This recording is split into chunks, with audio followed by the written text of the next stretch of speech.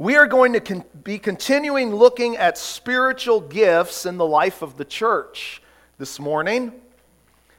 And I hope that over the past couple weeks you've been encouraged and you're beginning to think more about how God desires to use you in other people's lives in this local church. We saw last week that God has given, verse 7 of chapter 12, to each and every believer spiritual gifts to serve and minister in His name. Now, the pathway to taking an active part in the life of church, it's really two things. The pathway to taking an active part in the life of the church is, number one, connection to the body, and then number two, availability to be used in the body. That you're connected to God's people. God didn't save us to be isolated Christians. God saved us first and foremost to Himself, and then to be connected to the family of God. And the family of God that we are most visibly around is the local church that God has placed us in. And we'll talk about that a little bit today. But then availability to be used in the body. And availability, first and foremost, to the Lord. Lord, would you use me? Would you help my agendas not to be overtaken, not to overtake what you have for me? And in availability to the Lord, Lord, would you use me? Here am I. Send me. Use me. Is an availability then that the Lord can use you. And how does He use you? He uses you as He ministers in your heart to minister to others' hearts. And again, God uses us first and foremost among His people in the local church. So last week we looked at the first of three main truths regarding spiritual gifts. In verses 1 to 11, we have seen truth number one regarding spiritual gifts, that spiritual gifts point us to the gift giver. Who is the gift giver? It is God Himself. God the Father, God the Son, God the Holy Spirit. In understanding that our eyes need to be pointed to the Lord as the gift giver, we saw in verses 1 to 3 that Paul laid down a proper foundation for our understanding spiritual gifts. Spiritual gifts, they lead us into truth, and they are empowered by the Holy Spirit.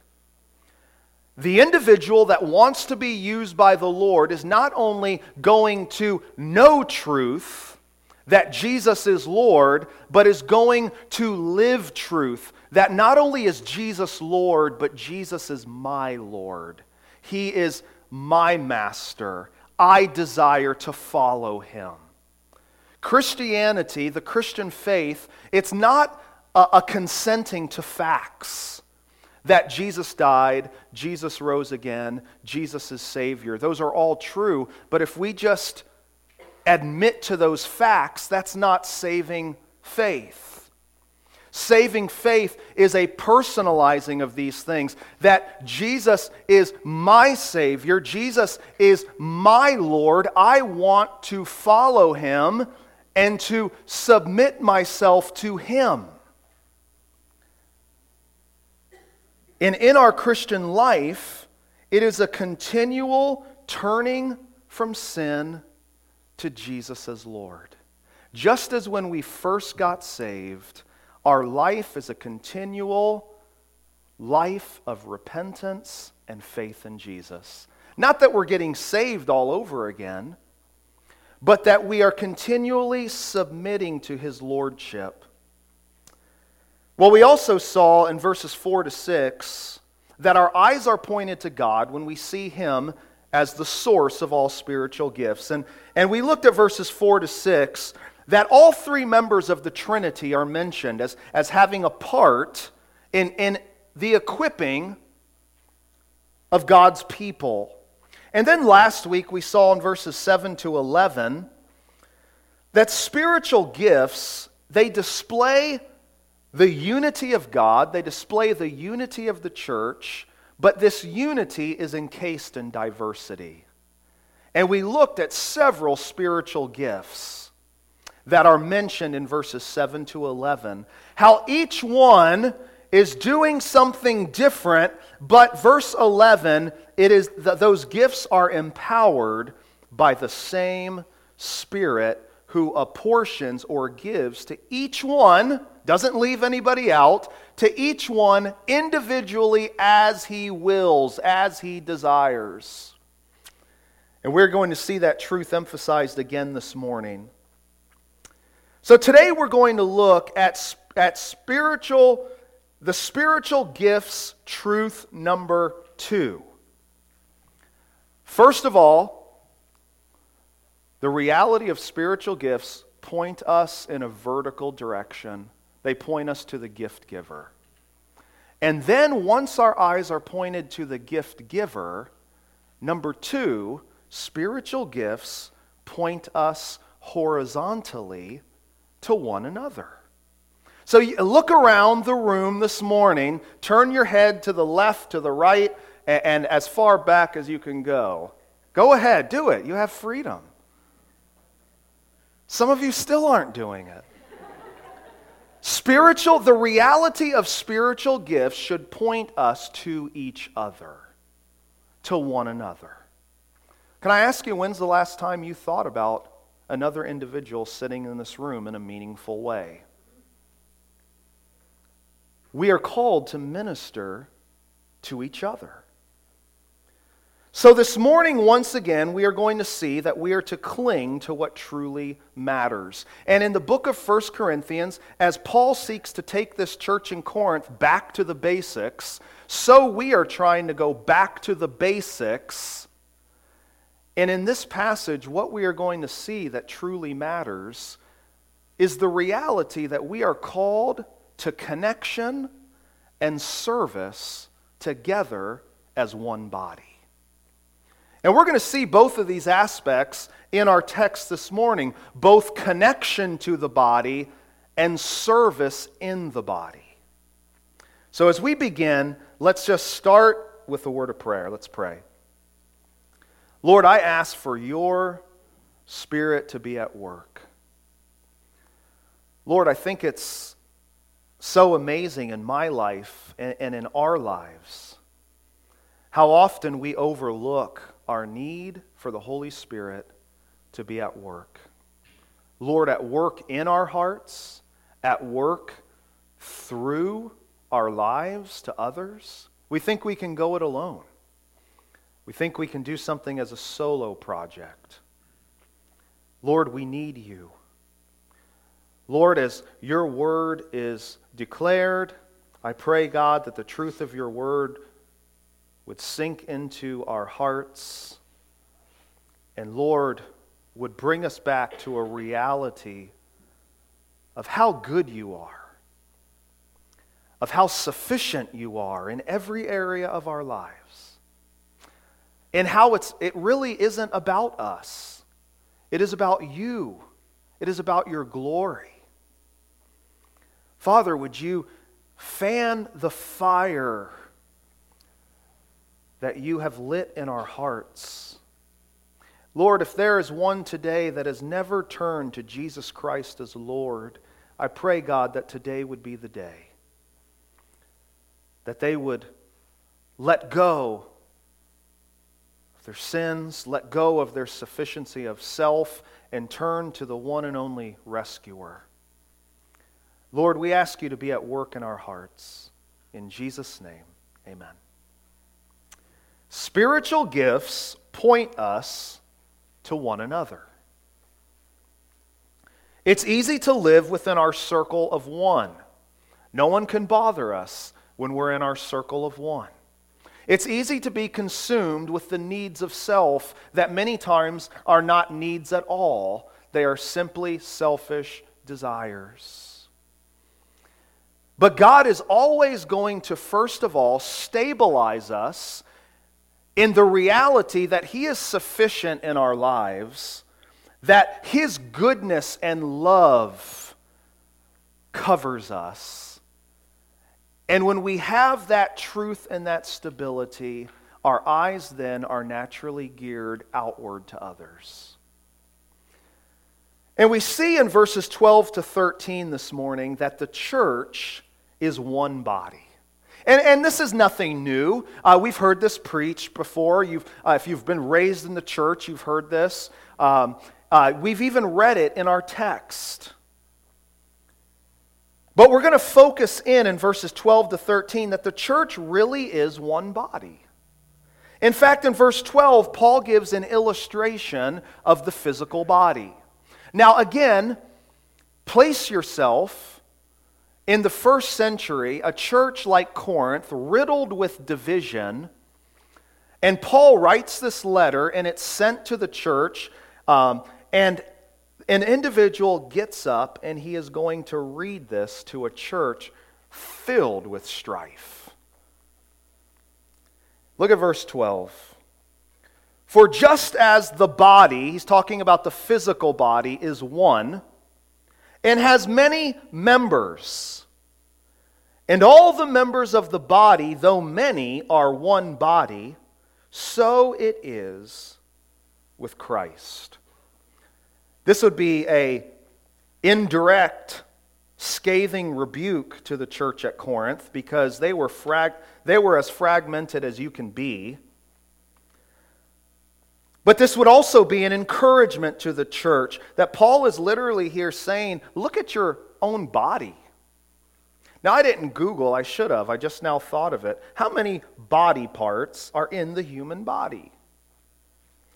Yeah, you could look that up on your phone and have an answer right now, but we're not going to do that. But Paul gives the illustration of a physical body. He says, there's one body. The body is one. You don't say, someone's walking around, oh, there's two bodies in there. That guy's two bodies. No, one body, but many members in that body. And then he repeats it in reverse. There's many members and one body. You see, again, Paul is trying to emphasize to the church in Corinth, and the Holy Spirit is trying to emphasize to us this morning, that there is unity and diversity in Christ's body. Now, the end of that phrase, so it is with Christ, that may at first glance seem confusing. What does he mean, so it is with Christ? Really what you have is shorthand that Paul could be writing, so it is with Christ's body. So Paul is making an illustration that here's the physical body, one body, many body parts, and so it is in the spiritual body, in Christ's body. One body, many members, many parts. Do you remember when Paul, before his name, when his name was Saul, before it was changed to Paul, you remember how Paul, who by the way is the author of 1 Corinthians, you remember how he started out? We read of him in Acts. What was he doing? He was persecuting the church, right? In fact, he was very zealous for that. I wonder if Paul has that in mind as he's thinking about the unity of the body, that Christ's spiritual body is composed of Christians. And I wonder if he's thinking about Acts 9:4, when he saw that bright light on the road to Emmaus, and it says he fell down to the ground, and he heard the voice of Jesus say, Saul, Saul, why are you persecuting me? So what is Saul doing? He's persecuting individual Christians, but in doing that, Jesus, because believers compose the spiritual body of Christ, he says, you are in reality persecuting me. You see, we are the spiritual body of Christ. When we are causing division or have divisions within us, It is an affront to the very person of Christ. In fact, this past summer, had a discipleship group with some guys, and we were talking about the church and the unity of the church and what our mindset is to the church. And in our study, as we were discussing these things, one of the questions that was posed with, how are you thinking and talking about the body of Christ? Because to be bitter, to be talking negatively about the body of Christ, is talking bad about Christ himself. In fact, the church is Christ's bride. And imagine if you were talking to someone else negatively about their bride. I don't think that if you were the husband that found out that there was negative talk about your wife, that you would take too kindly to that. The same way is true that when there are divisions within the church, it is not simply an affront to an individual, it is an affront to Christ himself. Because it is his body. In fact, in the Lord's Supper, in 1 Corinthians 11, Paul talks about you're coming to the Lord's Supper not discerning the body of Christ. There's divisions among you. So to emphasize the fact that the church really is one body, he gives a physical illustration that just as your physical body has lots of body parts, but it's one body, so it is with the spiritual body of Christ. And then in verse 13, he's going to give the doctrine of this spiritual body. What undergirds this spiritual body? Now, who do we naturally get along with? We naturally get along with people that share our personality type. They share our temperament. They share our hobbies. They share the things we get excited about. They share the things that maybe we are passionate about. But there is something deeper that unites the one body of Christ. There is something that is more sure and steadfast than all of those things that I just mentioned. Verse 13 gives us the glue that holds together the body of Christ.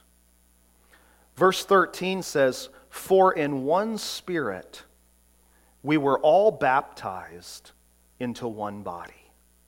Jews or Greeks, slaves or free, and all were made to drink of one Spirit." This unity, it goes against that which might cause division. Paul starts with Jews or Greeks. Many individuals, of course, you know that there was a great divide between those who were Jews, those who were not Jews. You read Galatians, you see that. Amongst these type of religious and racial barriers, this common baptism that we read of in verse 13, it goes beyond that and brings together individuals. In a social context, slaves or free. There were slaves, the majority of the population in many cases in the first century were slaves of one type or another. But yet all are brought together on common ground in Christ. Every single distinction that we can think of has been overcome by what we read in verse 13. Specifically, what we read of here at the beginning of verse 13 is a common baptism. For in one Spirit we were all baptized into one body. You may say, well, Pastor Adam, what are we talking about here?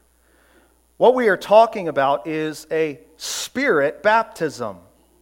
I want to unpack this a little bit, but Maybe your translation, it could read, for by one Spirit we were all baptized. The ESV says, for in one Spirit we were all baptized.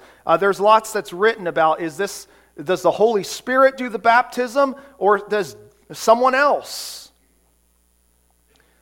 Well, we see this same phrase in the Spirit dealing with baptism in several other places in the Bible. I just want to bring your attention to two places.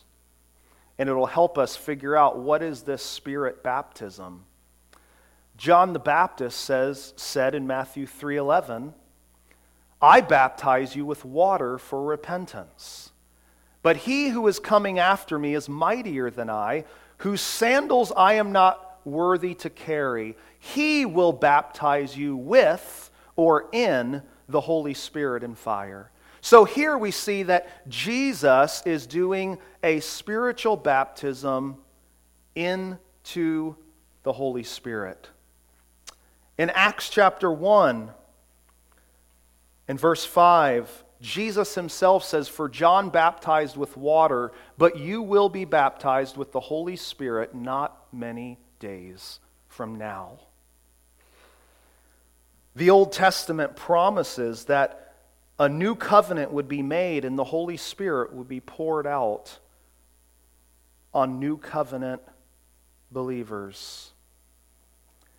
So what we are talking about is that it is Jesus who does the baptizing into this one Spirit. Now who is the Spirit? It is the Holy Spirit. Again, we see the Godhead at work. When does this baptism into the Spirit happen? Well, it happens at salvation. What does it look like? Baptism into the Spirit is that we are transferred from the realm of darkness into the realm of light, like Colossians says, and as believers, we are given the Holy Spirit. This is not talking about some sort of second blessing that happens after salvation or anything like that. This happens at salvation, that we are delivered from darkness to light and we are made alive by the Holy Spirit that indwells us. Remember, Jesus said, it is good for me to go away, because if I go away, the Comforter will come to you. The Holy Spirit is what brings unity to all of us that are of different race, of different background, of different personalities and temperaments. It is the Holy Spirit who is at work. So when we allow divisions into our life, you see how this is a knock against the very thing that Jesus has accomplished for us. The doctrinal spiritual reality that we are bound together in one body by the Holy Spirit. There's much more at play than simply, I'm offended at that person, I don't like what they did. There is to be a seeking of unity, not at the expense of truth or overlooking sin that needs to be dealt with. But I think all too often we are forgetful that we are a part of the one body. Now, if you were a first century Christian, and you read and you're hearing verse 13, in one Spirit we were all baptized into one body, your mind would not automatically dissect this Spirit baptism that happens when we are saved and we are indwelt with the Holy Spirit. Your mind would not automatically make a dissection between water baptism that we observe and Spirit baptism. In fact, for a Christian in the first century to hear of a believer who was not baptized, they wouldn't be able to comprehend that. So we have to also keep in mind that water baptism is the physical expression of what has happened to us spiritually. This verse is not saying that when we are baptized in the water, there's some sort of magic in the water that then the Holy Spirit comes upon us.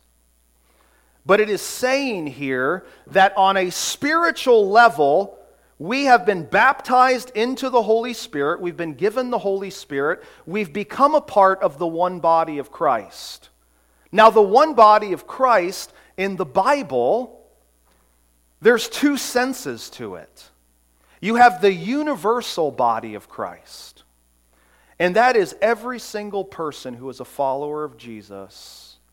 Doesn't matter if you're here, doesn't matter if you're in Ethiopia. Tim and I, it was great being able to minister and to fellowship with believers that we had nothing in common with except for the cross of Christ and the Holy Spirit. That's the universal church. Now, every local church is a local manifestation or example of that universal church. So in verse 13, as the first century mind would not make a sharp distinction between being saved and baptism into the Holy Spirit and water baptism, the two were kind of seen all as a package deal of salvation. Because those who were saved were baptized. We have to see that we are both in spirit baptism at our salvation. We now become a part of the one universal body of Christ.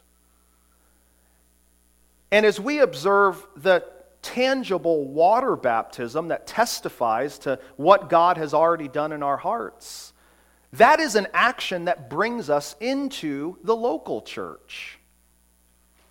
That is why we don't perform baptisms privately, in the bathtub. No, it is a church. It is a church event, ordeal. Because water baptism, just as spirit baptism says we are a part of the one body of Christ, water baptism says we are also entering into the local manifestation of that one body, the local church. If you want to write down, we're not going to turn there for sake of time, but Acts 2, verses 38 to 41, you can even read to the end of the chapter. It talks about those who heard the truth, they believed, they were baptized, and they were added to the church. So I hope that you can see here both the universal and the local church that is at play here. We are saved and become a part of the universal church, but we are also called to be a part of the local church. And this is where God has sovereignly designed us to exercise our spiritual gifts, in the local church. The believer that says, well, I'm a part of Christ's universal church, so I don't need the local church, that is simply not biblical. It's not right. We are called to be a part of the local church. Now, the end of verse 13 says, talking about we were all baptized into one body, and then it says, and we were all made to drink of one Spirit. You may say, Pastor Adam, what's Paul talking about here? Really, he's describing the indwelling of the Spirit in two different ways. In terms of being immersed through Spirit baptism, we're immersed into the Spirit. And here he's talking about that we are drinking of that one Spirit. We are indwelt by that Spirit. You remember Jesus said in John 7, 37 to 39, if anyone thirsts, let him come to me and drink. Whoever believes in me, as the Scripture has said, out of his heart will flow rivers of living water. Now this he said about the Spirit, whom those who believed in him were to receive. This is Jesus fulfilling what is said in Isaiah 55, verse 1. Jesus says, "Come to me, and I will give you a never-ending supply of life." You will receive the Holy Spirit. So, as we talk about this key thought that we must cling to what truly matters, and what truly matters is that we realize we are called to connection and service together. What connects us is the work of Christ and the fact that we have the Holy Spirit. That is the bond of unity that we share. But I also then want to turn our attention to our service in that body. We're called to connection and service with one another. So if our eyes are going to be pointed outward, not simply upward, but then outward to each other, not only do we see that the church is one body, the high call to unity that we are to uphold because of what has been done in us and to us, but verses 14 to 20 show us that we are also to take reality of this fact that the body has many members. As verse 12 says, "The body is one and has many members.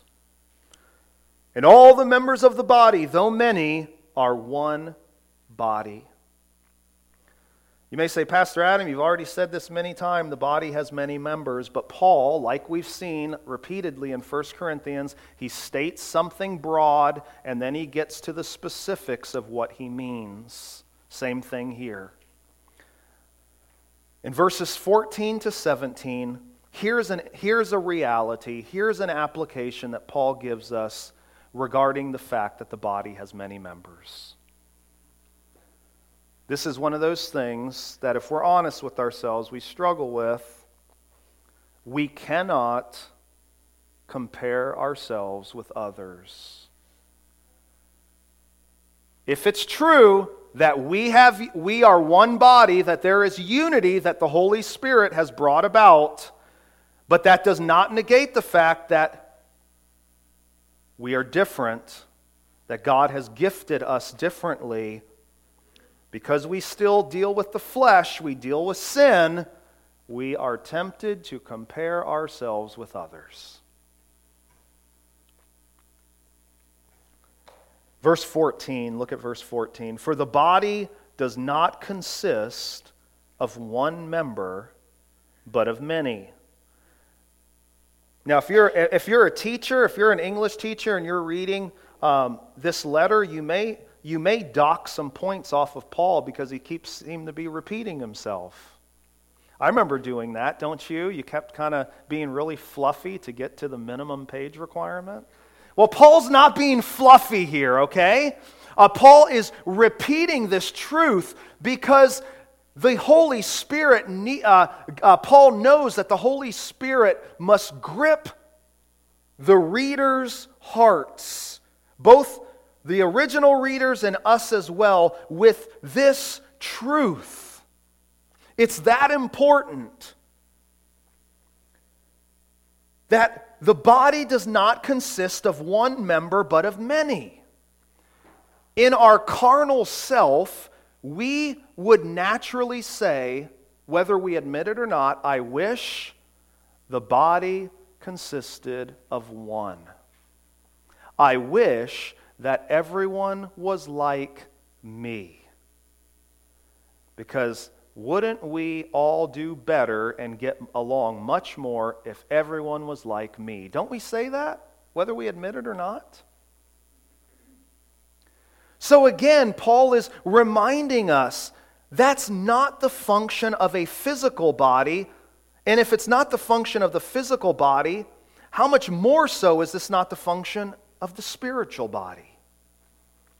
You see, variety is needed and necessary in Christ's body. I would say as the years go by, and they seem to be quickly going by, I can't believe it's already October, and can't believe that I'm 42 years old, the over the hill and then some a little bit. Time is going by. But I think it's a gift from God that as time goes by, I more and more see my inadequacies and the joy that everyone isn't like me. When you're 20-some, you just think, you can do everything and, just let's have at it. And then as maturity sets in, you see, you know what? God's created me with limits. That is a gift of God's grace. Variety is needed and necessary. If everyone was like us, the church body would not thrive. Now, Paul then goes into verses 15 to 17 to give some practical examples. We can laugh at these examples in some ways when you really think of it. Look at what he says. If the foot should say, because I am not a hand, I do not belong to the body, that would not make it any less a part of the body. I just want to pause right here. This is kind of a boo-hoo statement, right? In fact, as Paul gives these practical examples, verses 15 to 17, Paul is dealing with sort of a looking down on ourselves.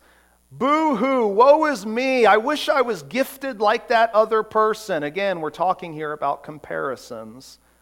I wish I was like that guy, I wish I was like that lady.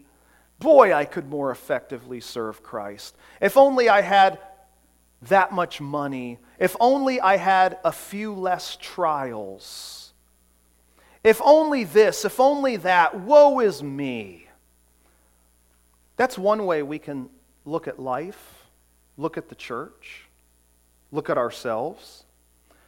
Now I'll be away next week, but in 2 weeks, Paul gives another set of examples starting in verse 21, and he reverses it. In that instance, it is ourselves looking down on others. Well, they're not really that important. So you have kind of a woe is me mentality. Well, I'm just not good enough. And then on the flip end, Paul's going to talk about looking down on others. Can I tell you, no matter what side of the spectrum you fall on, both of these attitudes are sourced in pride. They're sourced in pride. They are sourced in self, whether you think you are good enough or not good enough. And they are sourced in a movement of focus away from Christ as our head. Both are sourced in pride. You remember, spiritual gifts are to point us to the gift giver, not to ourselves. I'm going to... Roger, hold off on showing that picture until I explain a little bit here. But in verse 15, you have the foot saying, because I'm not a hand, I don't belong to the body. But Paul says, does that really make it any less a part of the body? You see, we can deceive ourselves with wrong thinking, and we can so get caught up in our minds that we lose sense of true reality. Have you ever had that happen to you? I know I have. I'll have something rattling around my head for a long period of time, and then so I'll tell Rachel about what's rattling around in my head, and she's like, whoa, slow down, you've kind of lost sense of reality here. That's what's happening here. I mean, if the foot could talk and said, well, I'm not a part of the hand, so I'm just not a part of the body, is that really going to make it happen? Not unless you get a cut and it grows gangrene and they cut it off, right? You see, what we have here is what so often happens in our lives in the local church, that if we are not careful, we lose our sense of reality, we start believing the lies of the devil, and it leads us to isolationism. When people start to drift from the local church, you start to not see individuals, that is not the beginning of drifting. That is the end of drifting. Because the beginning of drifting starts within the mind and believing the lies of our own flesh and the lies of the devil. And then by the time it's outwardly known, it's been going on for a while. And Satan longs to isolate us and say, you know what, you're really not a part. And he tries to negate the reality of verse 13 so that we start to believe our own thinking and feelings. But then Paul talks about in verse 16 two other parts of the body. If the ear should say, because I am not an eye, I do not belong to the body, that would not make it any less a part of the body. So here we have a couple examples, the foot and the hand. I think Paul's using these analogies purposely because they often go together. I mean, I know for myself, maybe some of you guys are like this, I want that remote control, but I just don't want to use my feet to get up and get it. So what do? I tell my kids, hey, can you get me that?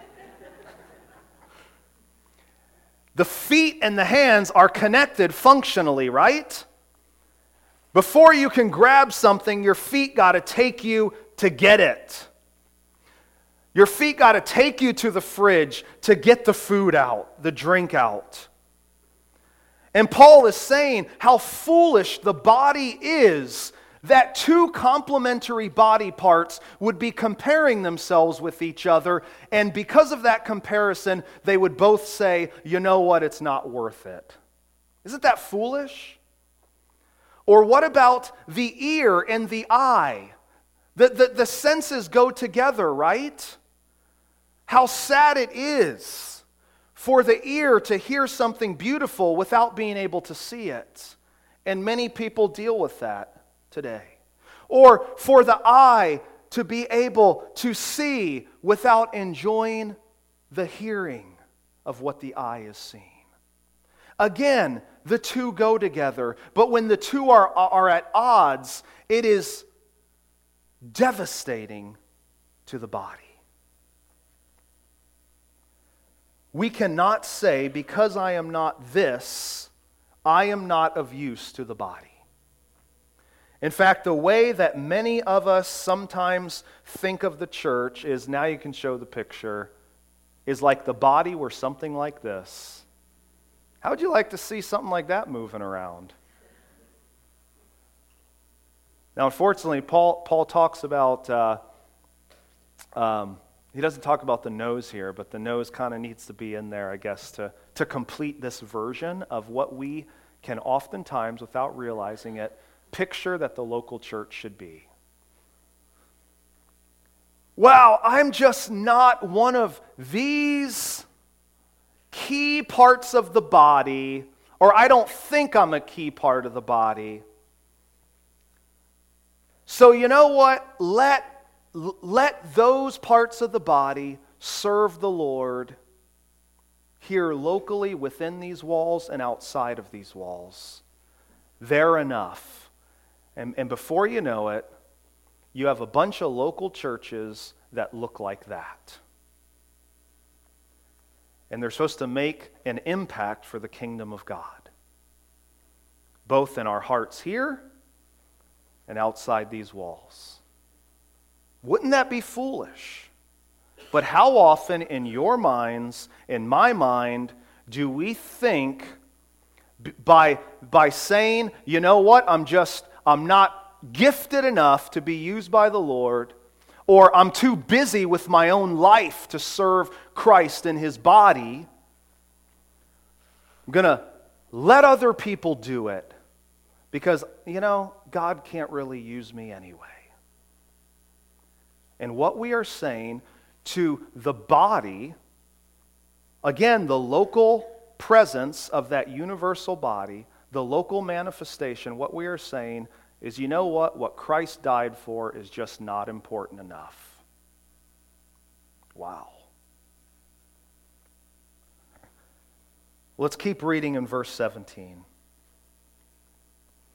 Paul says, if the whole body were an eye, where would be the sense of hearing?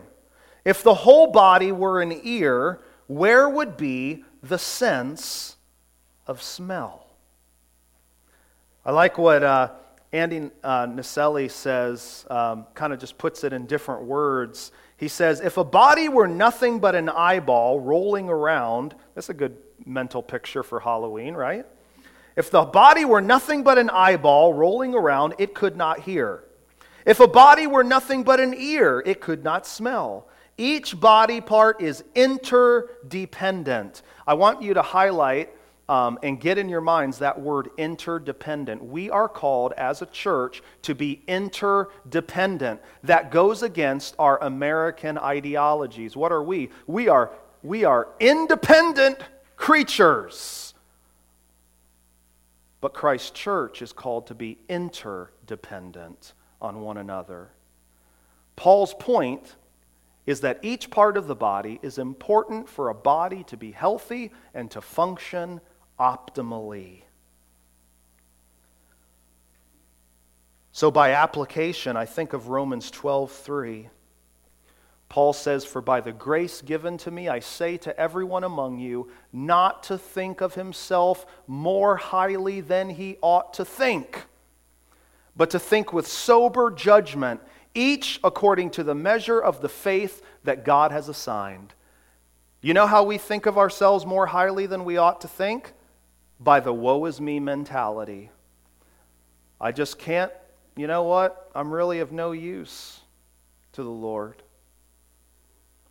No, you need to look to Christ and see that God has given you according to the measure that He has assigned to you. We can also think of ourselves more highly than we ought to think. Boys, aren't I important? Wouldn't it be great if more people recognized that or were like me? We are called to think with sober judgment. And as we close this morning, we're going to close with these last 3 verses. If we're going to see and recognize and rejoice in the fact that the body has many members, we have to have a God-centered perspective of His body. Verse 18 says, but as it is, God has arranged the members in the body, each one of them as He chose. So no, in answer to verse 17, the whole body isn't an eye. The whole body isn't an ear. The whole body isn't a nose. God has sovereignly arranged each part of the body. And look at the end of verse 18. As He chose. That brings us back to verse 11, what He has already said about the Spirit who apportions, who gives as He wills to each believer. Verse 18 shows us God's sovereign design of His body. It has the picture of verse 18, God arranging something. Another way to put that is God set this in place. The idea of setting a table for dinner. You're having an important guest come, and you got all the silverware and everything strategically placed. God has not overlooked anything. He has sovereignly arranged each member in the body. He has sovereignly gifted you. He sovereignly wired you. And He's wired you for love to Himself and love for each other. No member is excluded. In verse 19, we see the wisdom of God's sovereign design. If all were a single member, where would the body be? But reality in verse 20, as it is, there are many parts, yet one body. You know what I'm so thankful for? I'm so thankful that God doesn't change who He is or truth because I struggle with it. Now, in the moment, I often wish, God, could you just do this differently? Could you just work in my life differently? Could you just change this truth that I'm thinking on for me. But when all is said and done, I'm always so thankful. God, thank you that you do not change because of what I do or don't understand. Because we are still, God is not done in the work of salvation that He has done in us, there are always going to be difficulties in navigating life with other people still affected by the fall. There's always going to be people that rub us the wrong way. There's always going to be pride in our hearts or in others that gets in the way. But we do not negate what God has ordained, and that is life in the local church. Many people get offended and they say, I'm giving up on the church. And many times the church has done wrong things, but that is not a reflection of Christ. It is a reflection of our fallenness. The reality of verse 20 will be true whether we accept it or not, that there are many parts, yet one body. So as we close this morning, I want to ask you, are you desirous? Are you willing to cling to what truly matters? And according to our passage, what truly matters is the truth that we are called to connection and service together as one body.